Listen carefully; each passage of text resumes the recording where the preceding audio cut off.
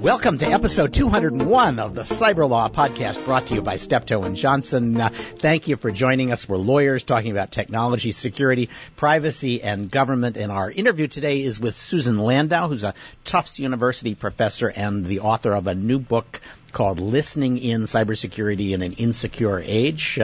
It's I'd say, a very helpful compilation of the conventional Silicon Valley wisdom on the FBI's push for exceptional access to encrypted data. So since I don't share that view, this should be an entertaining interview. But first, the news roundup. Brian Egan is here. He's a Steptoe partner in our international practice, formerly legal advisor to both the State Department and the National Security Council. Brian, good to have you. Thanks for having me.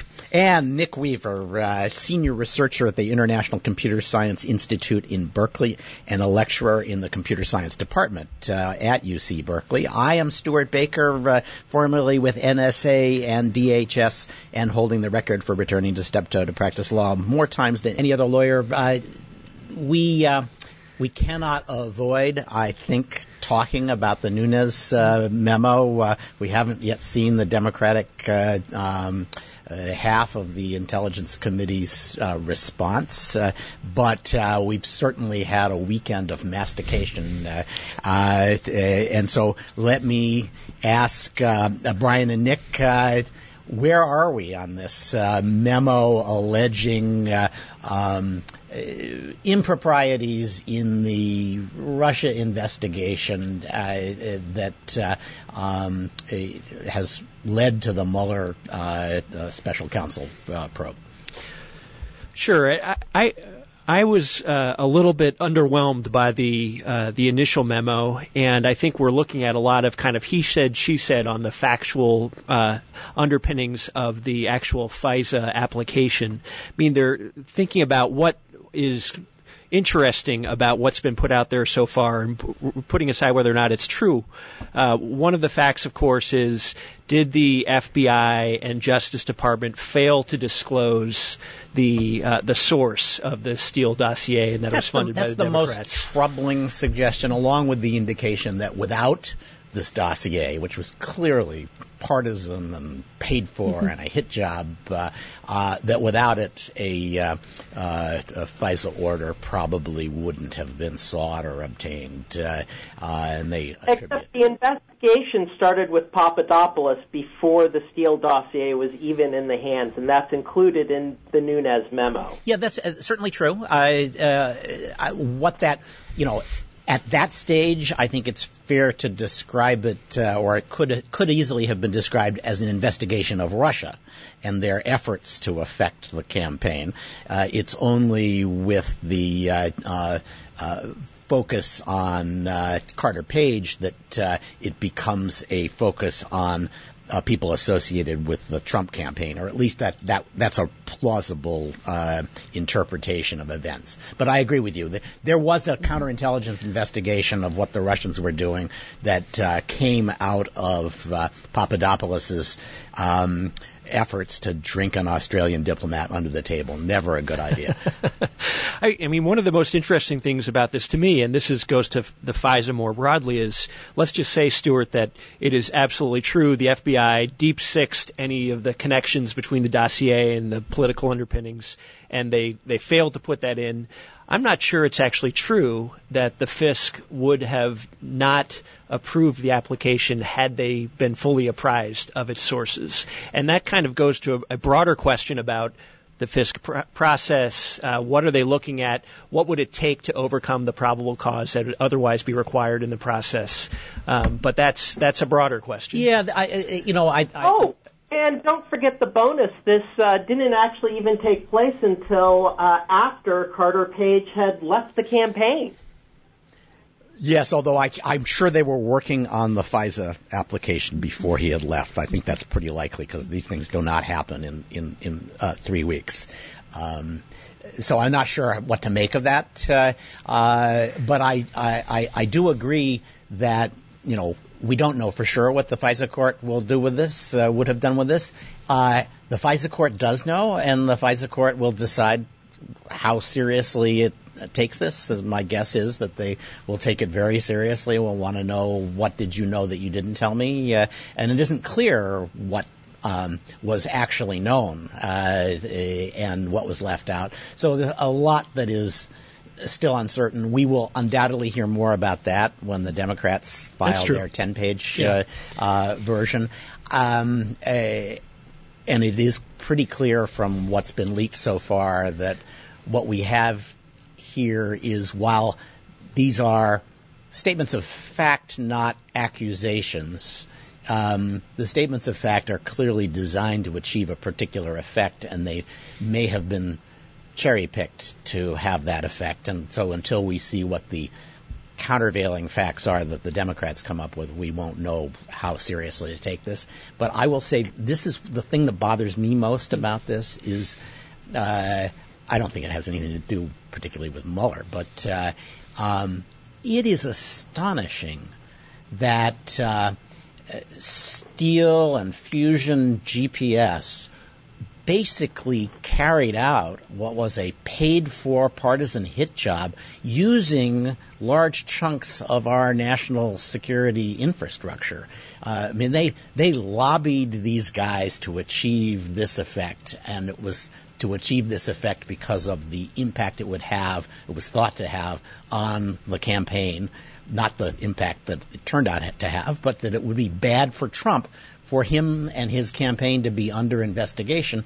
And from leaking classified information or leaking the dossier to sending in the wife of somebody in the DAG's office, this was a very sophisticated effort to take what Tim Comey called unverified and salacious material and turn it into something that would result in investigations and result in the media taking it very seriously. And I'm just astonished that people don't think that that's a scandal. Well, I would say that this is also evidence of the system, and not a political system, but the national security system kind of working.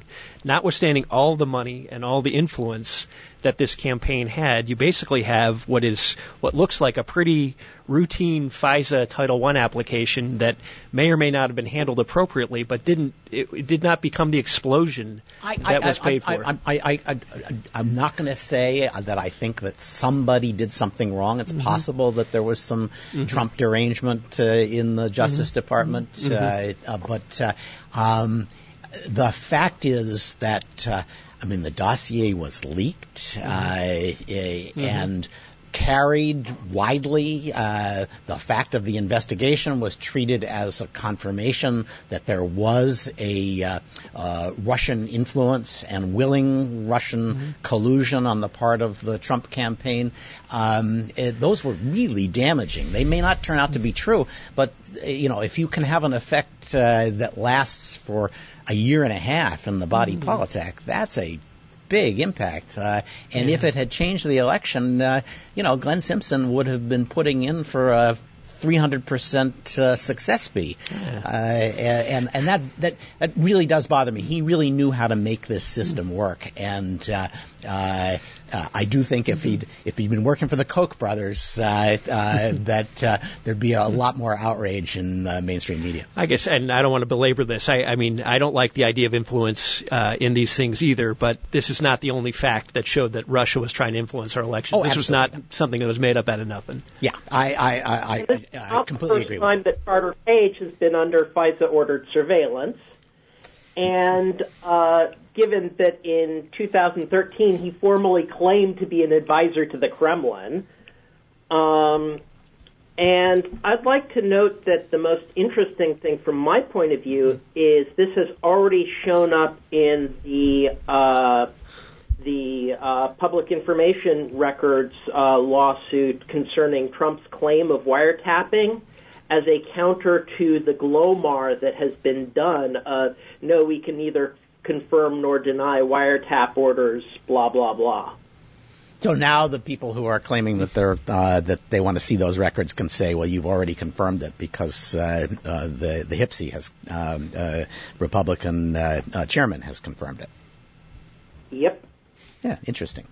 Speaking of confirmed espionage, the Africa Union got its entire headquarters built by the Chinese government, $200 million gift to the African leaders, and now it turns out that practically everything in the building, from the electrical system to the IT system to the desks, has been bugged to a fare-thee-well, and ripping it out is going to be a real pain in the neck. And of course, the response on the Chinese side is, this is just some Western hobgoblin. And actually, interestingly, on the African Union side is to say, well, we don't have anything to hide from our friends the Chinese, so we're not particularly worried, and we're not sure this is true. But meanwhile, they're just apparently... pay no attention to the explosives we're setting as we're preparing to implode it. When the Chinese decide they want to do espionage, this is sort of the style, right? It is overwhelming. It is not subtle. It is, redundant. You've been pwned when you've been pwned by the PLA. Okay. Back to law. Twitter has won in the Ninth Circuit. They are not responsible for providing material assistance to ISIS, at least in this case. That seems to be it's gone from did they provide material assistance to did they provide material assistance that hurt the particular plaintiffs. Yeah, that's exactly right. So this is a case that was brought under the Anti-Terrorism Act, which has the language is, were the plaintiffs injured by reason of the acts that the defendants undertook. And Twitter argued by reason of means pretty direct connection between what Twitter did and what happened to the plaintiffs or their families.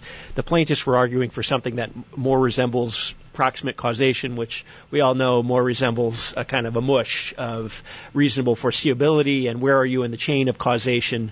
The Ninth Circuit said, no, we think under this law, given how it was written, you need something more direct than what you might look for under the proximate cause. So you can bring a cause of action for harm suffered by reason of material assistance provided? That's correct. Okay.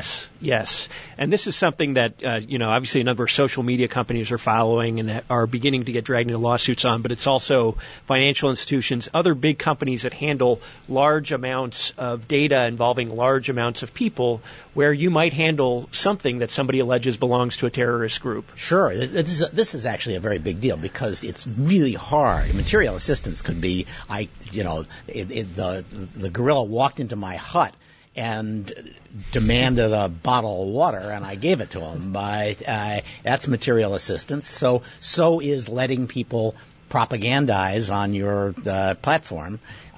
So material assistance, even in a well-run social media platform, is going to happen. But if it has to be tied to a particular terrorist event or a particular harm to civilians, that's almost vanishingly rare, I would have thought.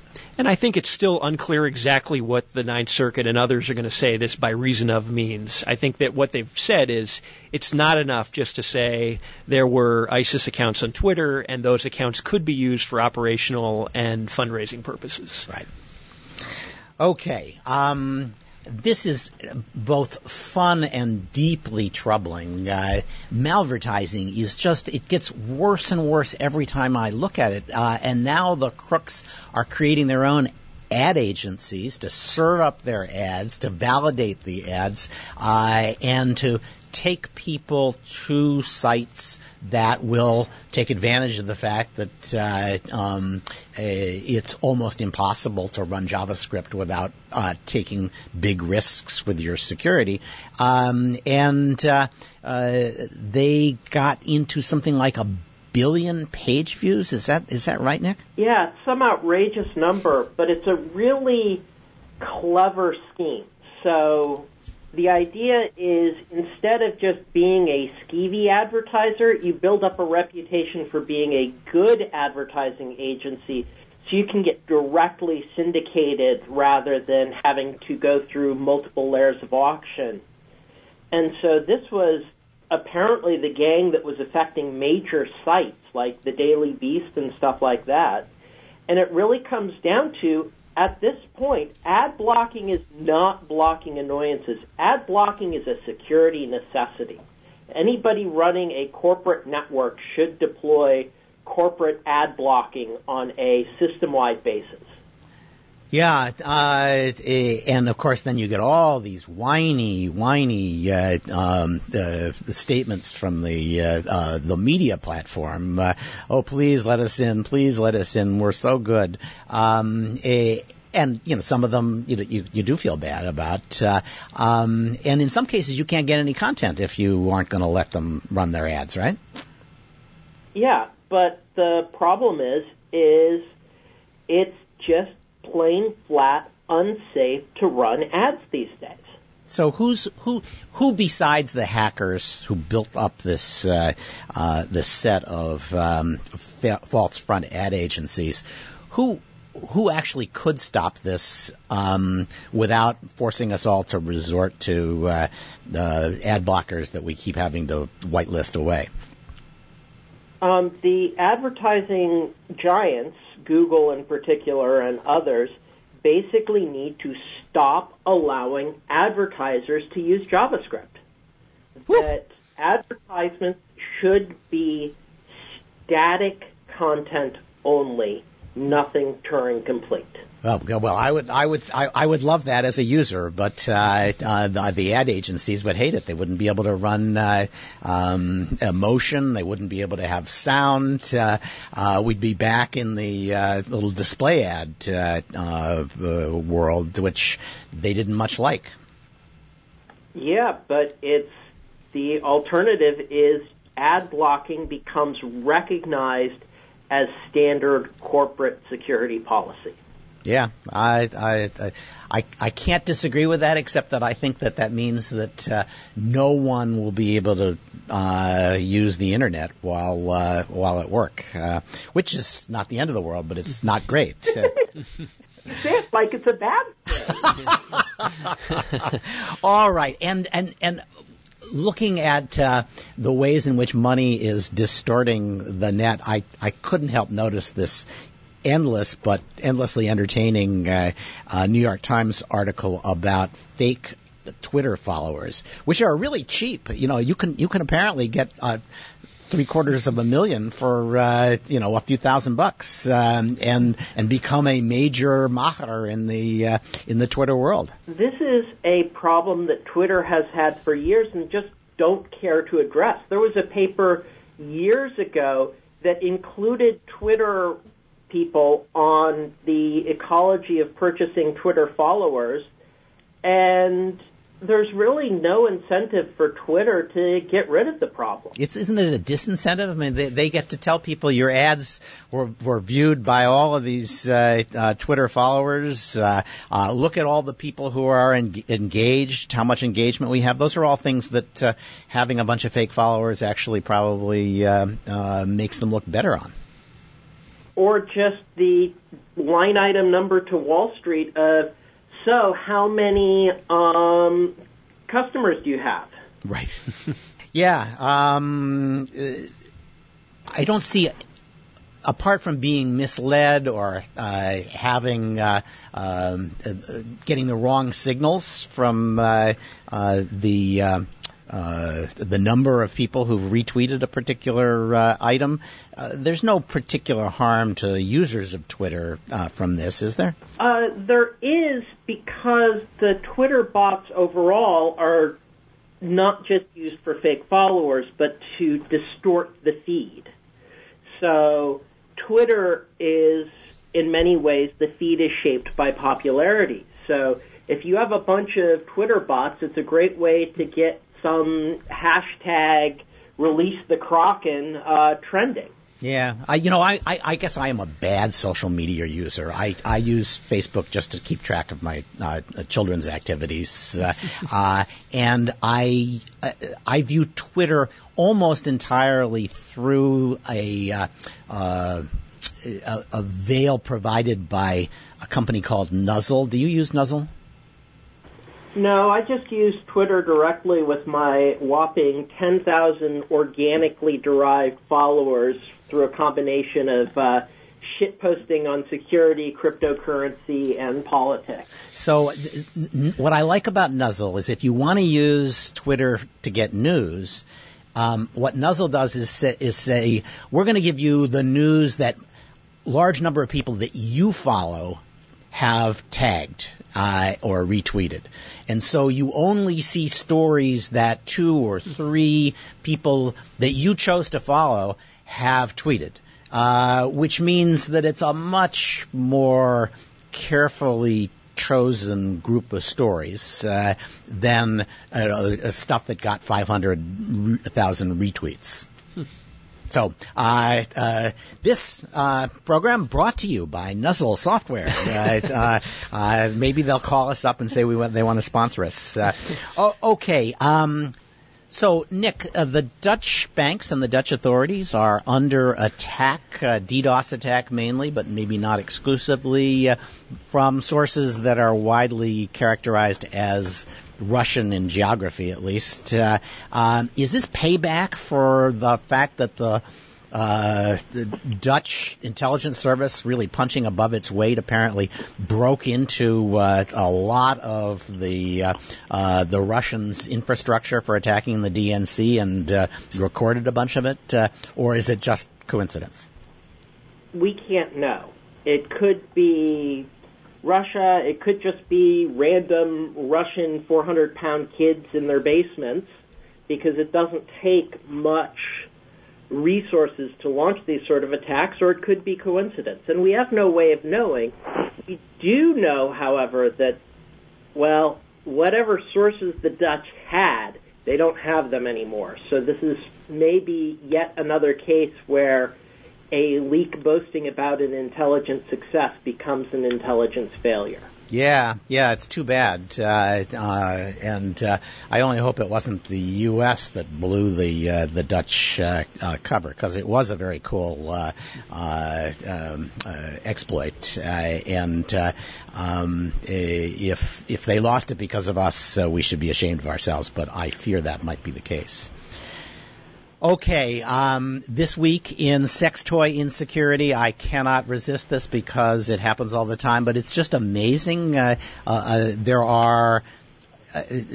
is a real thing. Bluetooth-enabled vibrators where other people get to determine the pattern, whether it turns on and what it does. So you hook it to your phone through Bluetooth, and then other people use the app to turn it on, use their voice to control what it does. I'm trying to keep this at least PG.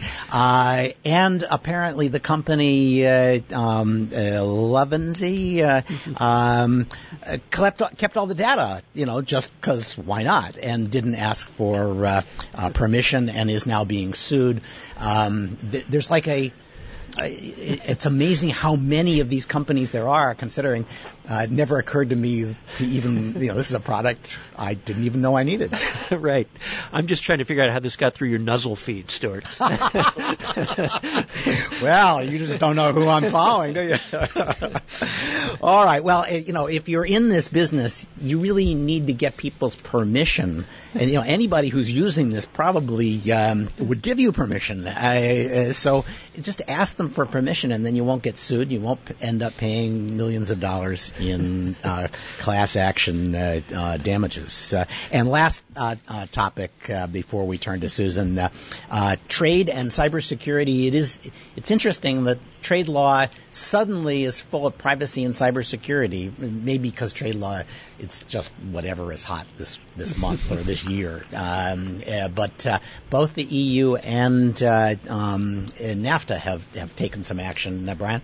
Yeah, it's one of the rare areas of agreement in the NAFTA negotiations last round concluded last week was apparently The three countries have agreed to include the NIST cyber framework principles within the NAFTA text if it's agreed to. And I think that's something that U.S. industry has been pushing for some time, and that is seen as a victory by the U.S. in these discussions. On the EU side, the issue has been more, can the EU include anything on data privacy and cyber in its trade agreements? The European Commission last week announced, well, you can't do anything to make our rules more weak within the EU, but we're okay if the rules go the other way, and the EU is doing things to strengthen data privacy and cybersecurity and the other countries' system. They must have been listening to my rant a month or two ago in which I said that they are violating the WTO by not enforcing their data protection laws in an even-handed way, and that does violate the WTO. They're going to say, oh, but it's human rights, and therefore I should just shut up. And that apparently, this is the Stuart Baker should shut up provision of the European Commission's negotiating position. All right. Thanks to Nick and to Brian. I want to talk now to Susan Landau.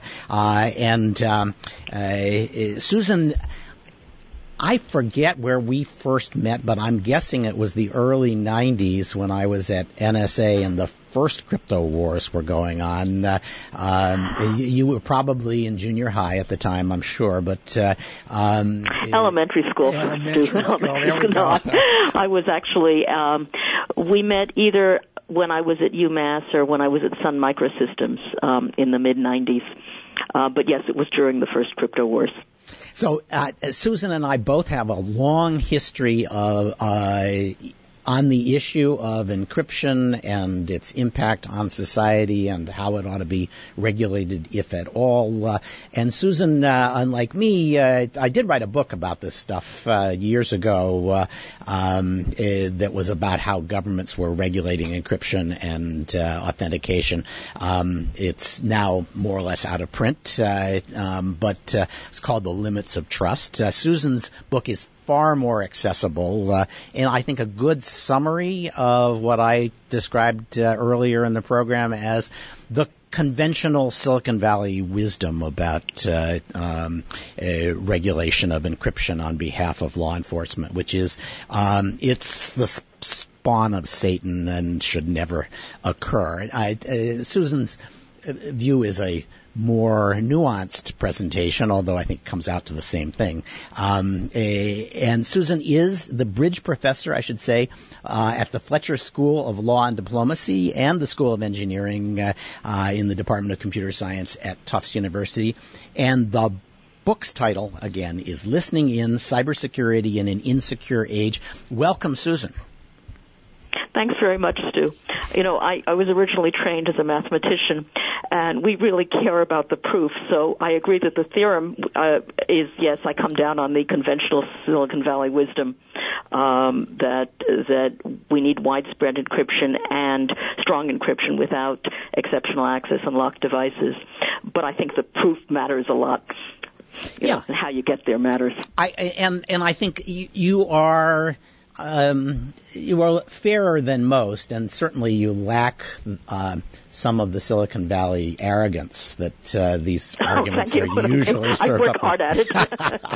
So let me try summarizing the beginnings of the book, which basically introduces the FBI debate and the fight with Apple, and then says how did we get here?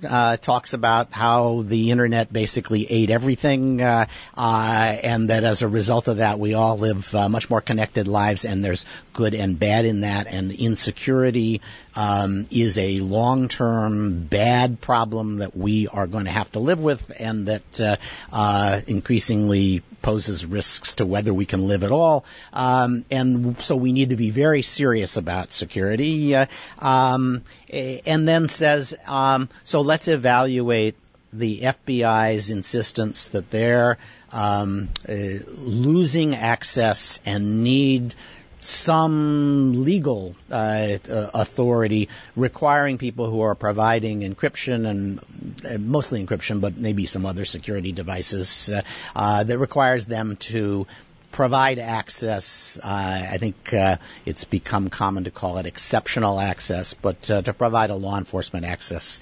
And you go through the arguments why that's a bad idea. Yep, that's right. Okay, so let me see if I can summarize those and see if I've got them. You basically said, well, the FBI is asking for an ability to break the crypto, backdoor the crypto, get access to the plain text, and you say there's 3 or 4 problems with that. They are, one, it's hard to do forward secrecy, and I want to come back to that because that's an interesting concept. It adds to the complexity of any security system. That's the second thing.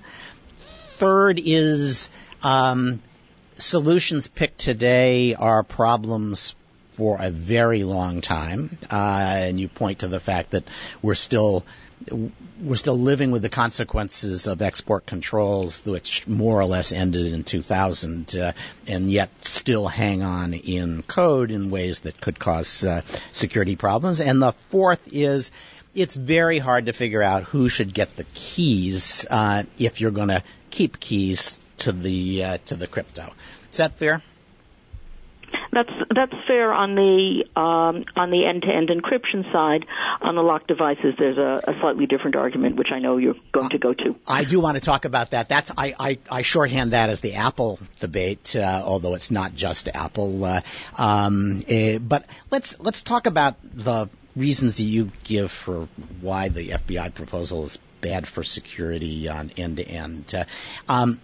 You make a lot of the idea that forward secrecy is important, and if I understand forward secrecy, it is basically saying you need to change your keys a lot because if you use the same key, it will to encrypt communications. Even if it's really good crypto now, it could turn out to be bad crypto in the future, maybe when quantum factorization becomes common. And you don't want people to store vast quantities of your encrypted communications and then decrypt them later. Is that a fair? That's right. So we actually did that during the Second World War. No surprise, we collected lots of Soviet communications. They were using a crypto system called one-time pad, in which you're supposed to use the key exactly once, throw it away. But because they had trouble distributing the key during the war, they reused the keys, and during the project at the NSA called Venona, very smart cryptographers at the NSA were actually able to decrypt some of the communications, and that led to unmasking of some of the Cambridge Five, actually, as well as others. But this isn't true just for one-time pad. The point is that if somebody is collecting your communications, if each communication or each small set of communications has a different key, then it becomes much harder to decrypt if somehow they find a better way to get past the algorithm. Whereas if you're using the same key, then if they figure out the key, you're toast. So let me state my prejudice. This sounds like a cryptographer's fad, and a cryptographer's fad that is driven by the very unfortunate dynamic that the cryptographers in the West are devoting most of their time to defeating NSA, just like cryptographers in Russia and China, and not focusing as much on cryptography that would help ordinary people against ordinary attacks. The likelihood that some crook is storing all of my encrypted communications, even if they can get at them, in the hopes that someday quantum computing will allow them to figure out what my credit card number is, even though in 5 years it'll be a different number, or at least it'll have a different set of credentials, strikes me as, I guess you can worry about it, but it's not central to securing the Internet as we know it, is it? Right. So I completely agree with you. A crook trying to store, your numerous communications as you buy different things with your credit card number, I don't think that's a use case. Let me go back to the beginning of your comment. I think pre the Snowden disclosures, I with a couple of exceptions, I don't think very many of the cryptographers in the West were thinking about the NSA as an opponent. In fact, many of them were shocked and said, I have to rewrite who my threats are because I never thought the NSA was part of them. But to get hogwash. Ever since the 70s, there's been the academic cryptographers have, unless they worked for NSA, they defined themselves in opposition to NSA.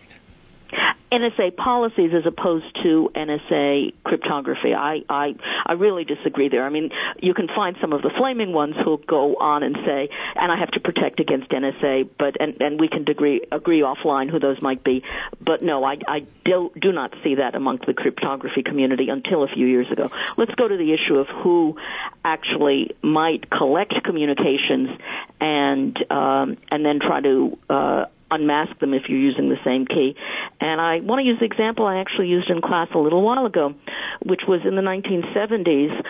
The Russians were listening in to communications between farmers and farm cooperatives and so on in the Department of Agriculture. And they figured out we had a bumper crop at low prices at the same time they had a drought before we figured out that they were going to buy our bumper crop at low prices. And within a year, our flour prices jumped by, I think, 4 times, 3 times.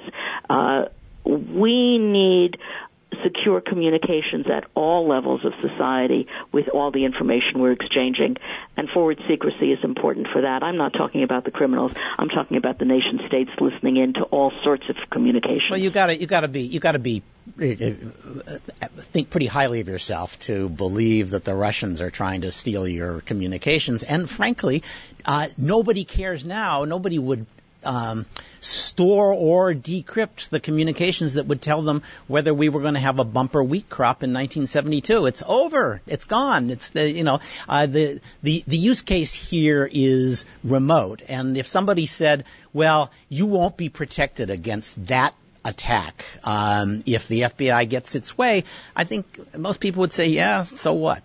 All right. Let's talk about complexity. That's the other argument it's the second argument that you made, which is if you have to add in a mechanism to decrypt communications, inevitably you will make your security system more complicated. And complexity is the enemy of security, and I agree with you completely on that. So anything that adds complexity is bad for security, and therefore we shouldn't do this we shouldn't let the FBI demand that. Is that the argument? I would put it in, as you say, I do a more nuanced approach. You're weighing two, in some sense, unknowables. How much is this hurting the FBI? And if it had other techniques and other capabilities, could it surmount lots of it the way NSA has done over the last 2.5 decades or 2 decades? Or do we make the rest of society less secure in order to simplify law enforcement investigations? That's the real issue. Now, in the context of complexity, one of the points I make, and it's a piece of the whole issue on complexity, but one of the points I make is that you do away with something we call authenticated encryption. So in the race to make communications more secure, one of the things we learned is if you use the same key to authenticate the user, so I know the communication is coming from Stu Baker and not somebody purporting to be Stu, and at the same time I use that key to make the communication confidential, I've taken 2 operations, put them into one. And that's something we've adopted because 2 operations are simpler than one. Do you think so? If you want to Can I stop you there? Because that just sounds wrong. I hesitate to say that because you're closer to the implementations than I am. But for years, people in your position were telling the government, you have to distinguish between authentication keys, which don't need to be escrowed and which ought to be treated differently, and encryption keys. And it's computationally infeasible to encrypt everything you send with a Diffie-Hellman public key. So what you want to do is reduce the amount of use of that. So you might authenticate yourself, pass on some other key, and then use that key to encrypt. It doesn't sound to me as though the encryption and security community have said, oh, no, we just want to always use one key. It seems like you're putting a lot of your eggs in one basket, and not only do you lose... No, Stu. Yep, okay. No, I mean, what's going on is Moore's Law.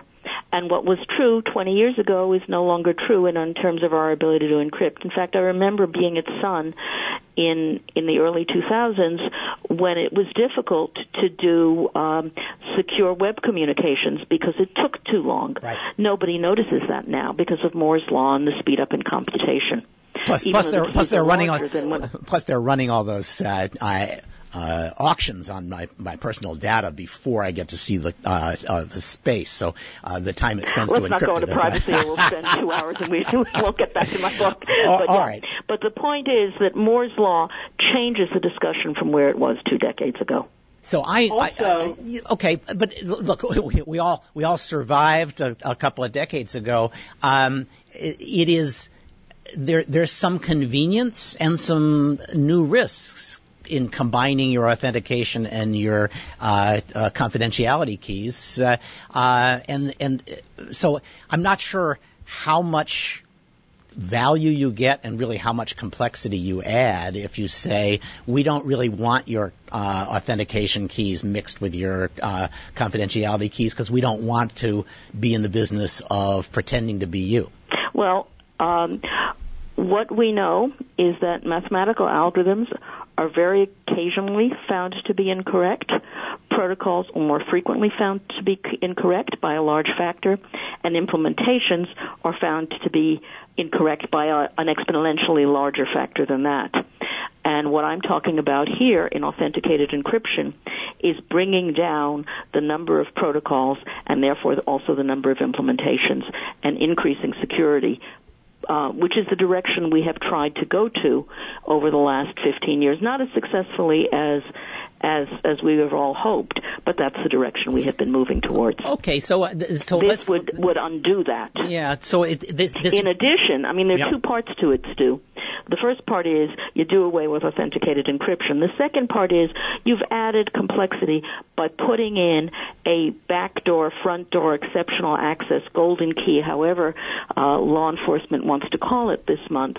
You've added complexity to the system, and there isn't a security person on the planet who will tell you otherwise than adding complexity inevitably decreases security. I agree with you on that. It's just that the security people on the planet have lost every argument over that with the people who provide the software we use every day. And they want to win this argument against the FBI, but they can't win it against the people who are sticking in stupid features in every package of software we get, because once they run out of basic features that we like, they start adding in features that allow them to monetize or to appeal to a particular small demographic that they think might like a new feature, and they're constantly adding features, which adds to complexity, which creates security problems, and yet the security people don't win that fight. Why should they win the fight when we're talking about trying to prevent crime? Because you're talking about fundamental tools. You make the fundamental tools less secure and you've undermined everything. So it's talking not about changes to a snowblower, but changes to hammers, nails, and screwdrivers. And that's what cryptography is. All right. Moving on to the next topic, long-term problem. You make the great point that for a while in history, maybe 2-3 years, 40-bit keys were that was the key length that if you wanted to export everywhere in the world, you had to hold your crypto keys to 40 bits, which a modern computer could probably exhaust in 10 minutes or so. And so they're not the world's most secure. They're better than nothing for sure. If I got a 40-bit encrypted product, I couldn't decrypt it quickly, but people who make it their business certainly could. And now that that 40-bit limit is available still as the ultimate, oh God, is that all you got, fallback in handshakes between computers trying to set up secure communications. And there are hacks that allow people that essentially tell the server, this is all I got. All I got is a 40-bit key. Would you use that, please? And so we are still faced with some security problems arising from a policy that it's at least 20 years out of favor. That's right. I mean, what it is that in communication systems, whether it's web browsers or telephones, we work to be backwards compatible. So your newest smartphone rings your great-grandmother's old black Bakelite phone on her, hallway table. The browser that my uncle installed in 2001 still connects to Google, even though it doesn't show the dancing pigs or whatever. Google doesn't do dancing pigs, but you get the point. Yep. We just believe in backwards compatibility. And the problem with it is exactly the issue that happened, which is there are ways to convince the browser to work backwards to a thing that is insecure because we put it in. It was not actually 2-3 years. I believe it was from 92 till the change in export controls in 2000, so 8 years. But it tells it, work backwards to this thing you have to have because we're backwards compatible. And that creates a very serious long-term problem. If we discover we've made a mistake, we're going to live with it for a very long time. So I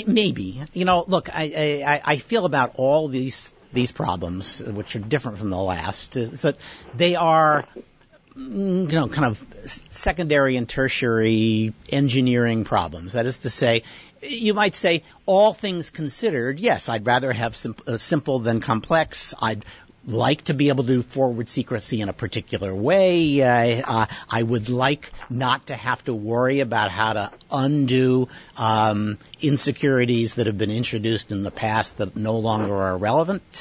But those are all problems that we solve, or problems similar to problems that are solved every day of the week, and particularly the complexity issue where features have to be added every 6 months and security be damned, and the security guys just work around it. So this strikes me as not very successfully, as we know, and that's the whole point.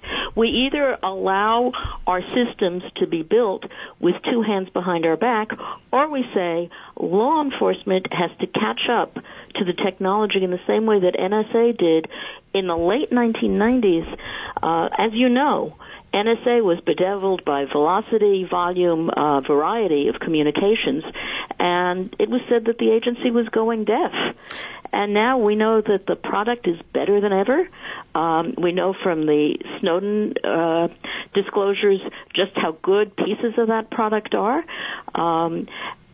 NSA lost the Clipper battle, but ended up being able to do its job really well. FBI didn't modernize in the same way. And we should be focusing on what FBI and state and local, because state and local are even in more trouble. We should be focusing on what tools they need, what kind of funding they need, what process needs to change, because that's where the problem really lies. We're in a digital revolution, and only part of our government has moved that way. So the other investigative part has not. I take your point, and I was going to talk about that later, but let's jump into it now. The benefits of encryption go to consumers, I assume. That's who these products are made for. And the downside, consumers and government people. When governments consume these products, they get the benefit of it. So all of the benefit ultimately is caught up in the price of the product. The sellers are selling products that people want more, and they can charge more for them. And the downside of encryption falls entirely on law enforcement and people who are victims of crime. So let me propose in Jonathan Swift's terms a modest proposal. Wait. I would not say that the downside of encryption falls on the victims, because one of the things encryption does is it has the potential to reduce the number of victims. Maybe it shifts the victims around a little. There are certain crimes that are harder to pull off thanks to encryption, and other crimes that are easier to pull off if you have guaranteed communication security. So there are certainly going to be crimes, and many of them are going to involve particularly intense conspiracies where a lot of data has to be exchanged in order to carry out an attack that is highly coordinated, and those could be quite devastating. So those fall on society in general and on the victims in particular, and on law enforcement, which doesn't have the resources to deal with it. So what if we just said, hey, thanks, Susan. With that analysis, what we ought to do is put a $2 billion tax total on the provision of encryption to the world. That way, we can get the resources to law enforcement that they can use to carry out the hacks, and we will capture the social externalities imposed by Silicon Valley on the rest of us by their enthusiasm for security. So that's fine as long as we also include a tax on law enforcement for the crimes that they no longer have to deal with because of security. So in fact, if you go back to the Apple locked phones, I don't think. We don't generally tax governments. But governments now have fewer cases to investigate as a result of, for example, Apple making its phones more secure. So the reason. So are you saying they actually have more resources and screw them? They don't need any more?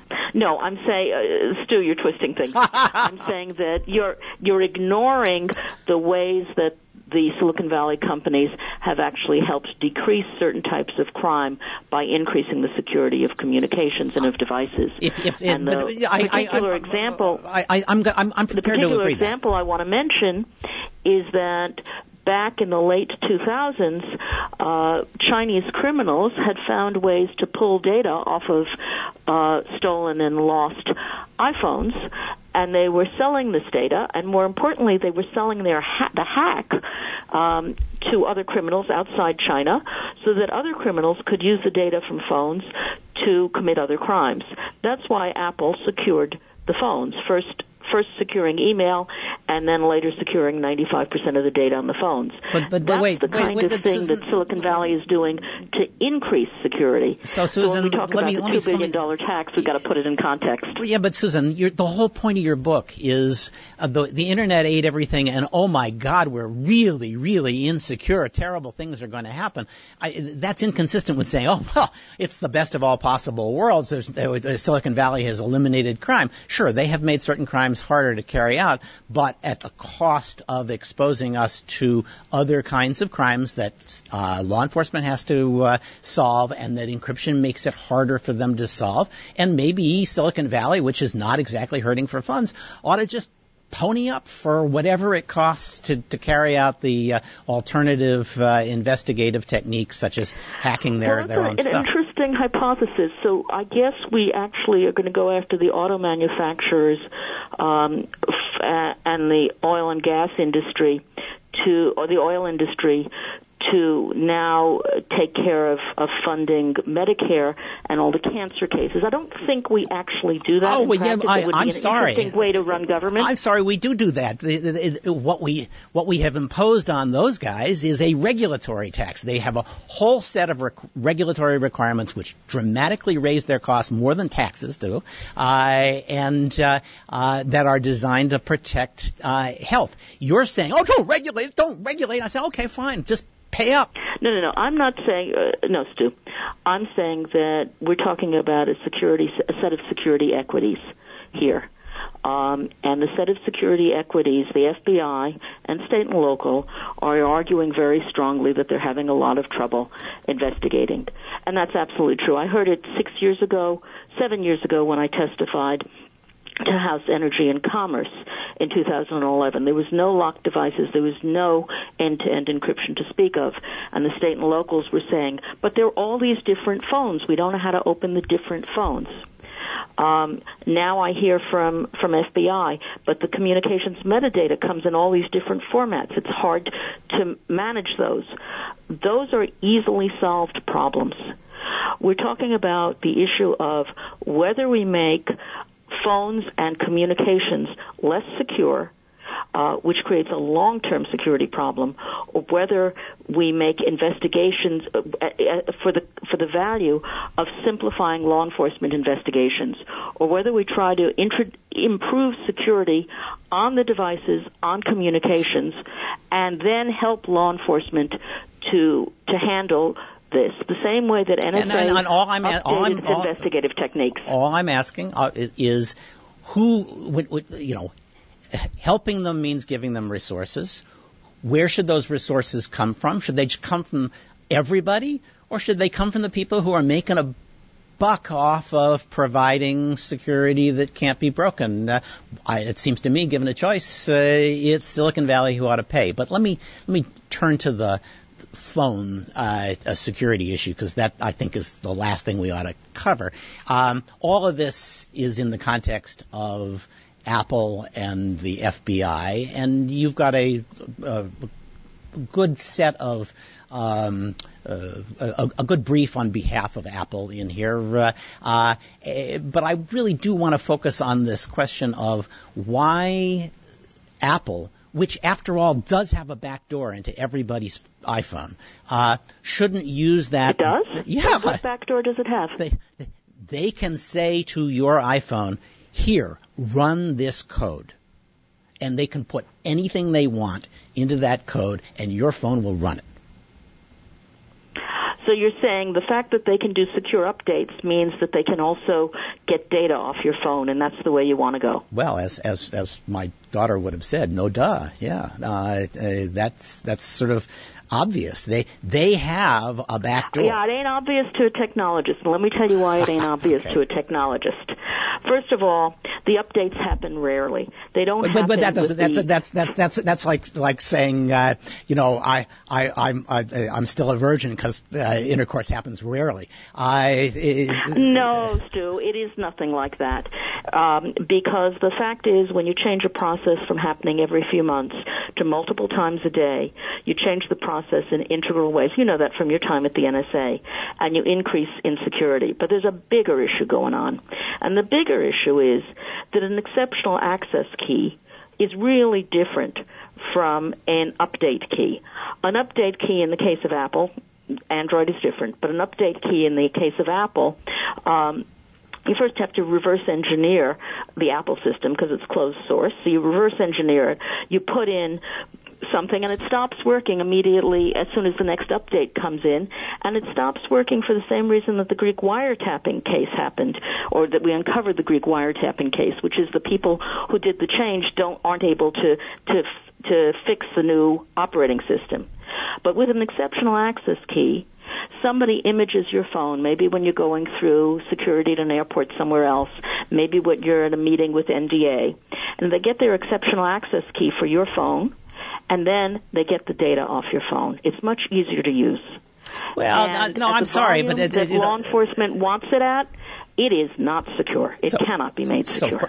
So for starters, we have decided, and Apple has decided, that despite the complexity introduced by having a separate key and the insecurity created by having a key that actually allows the company to tell a phone to run arbitrary code, that they're going to do it because they think, on balance, all things considered, all social values taken into account, including the risk of new vulnerabilities being discovered, that they'd rather have all that complexity and all that vulnerability than lock it down. So they decided, we're going to keep this update key. And then they decided, we're not going to use this update key to help government. And your argument is, well, if they used it to help government, they'd have to use it more often, which is an argument, but it's not exactly a killer argument. And I think you say, and that key could be compromised, or the methods could be compromised.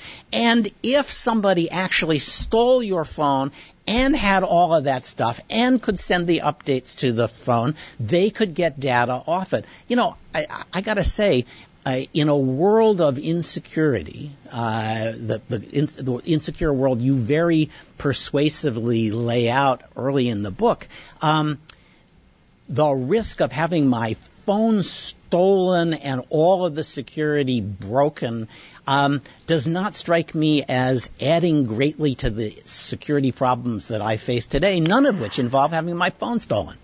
So, Stu, you're munching together different things. Yes, of course. As I pointed out, the exceptional access key is a much more valuable key in many ways than the signing key. It's much more usable immediately, and that's problematic, seriously problematic. Well, you're assuming, aren't you assuming a particular design there? Suppose they just did what the FBI said in the FBI versus Apple case. They said, no, you use your exact same key, write this product. All it will do is defeat one particular provision. We're now going to ask every company to completely redo their product, spend weeks of engineering systems because the FBI and state and local law enforcement haven't figured out how to do investigations in the digital age. Yeah, they haven't been able to get access to the data. They've been talking about since 1992. I mean, I know you know that the FBI was worried starting in 1992, which is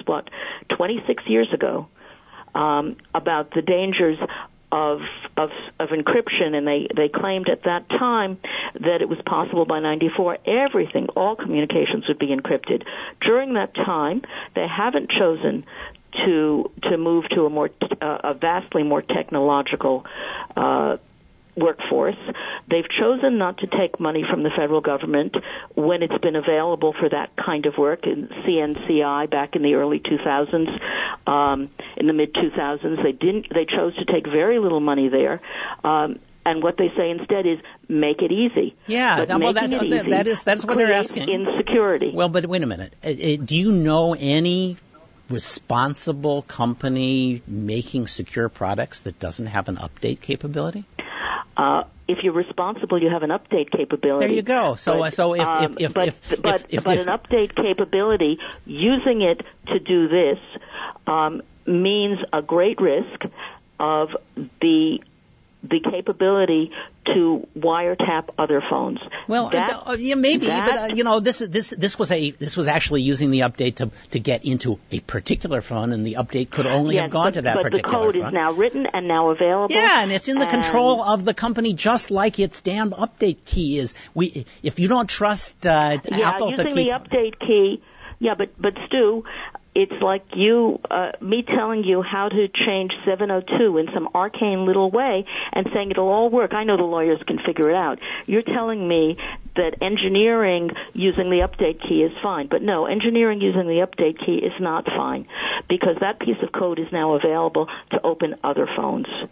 And there will be insider attacks, there will be attacks, and that code will be used for targets of interest. If we cannot, which are right now if really Apple, good for second factor authentication, a really valuable use, including by the federal government, will become much less good for that. Okay. And just like the Communications Assistance for Law Enforcement Act weakened communications security, this will do the same thing. All right. So I must say that we're already trusting these companies. When you say there's an insider threat or this will get out, you're basically saying the people we're trusting with our update keys can't keep control of data that they have. But we're already 5 minutes over what we promised to end on. So I will give you a chance either to talk about events and speeches that you're going to be doing in the future that our listeners might want to participate in, or give a closing summation on the arguments you make in the book. You've already got an entire book, and I just had a half an hour to try to rebut it. So I would argue for telling people about future events, but you choose. Okay, well, maybe I'll try and do a little of both. So I'm speaking at the International Spy Museum. They have a series of talks on encryption and spying. I will be speaking on February 28th. And more than that, I can't tell you because I don't have all the details, but International Spy Museum in D.C.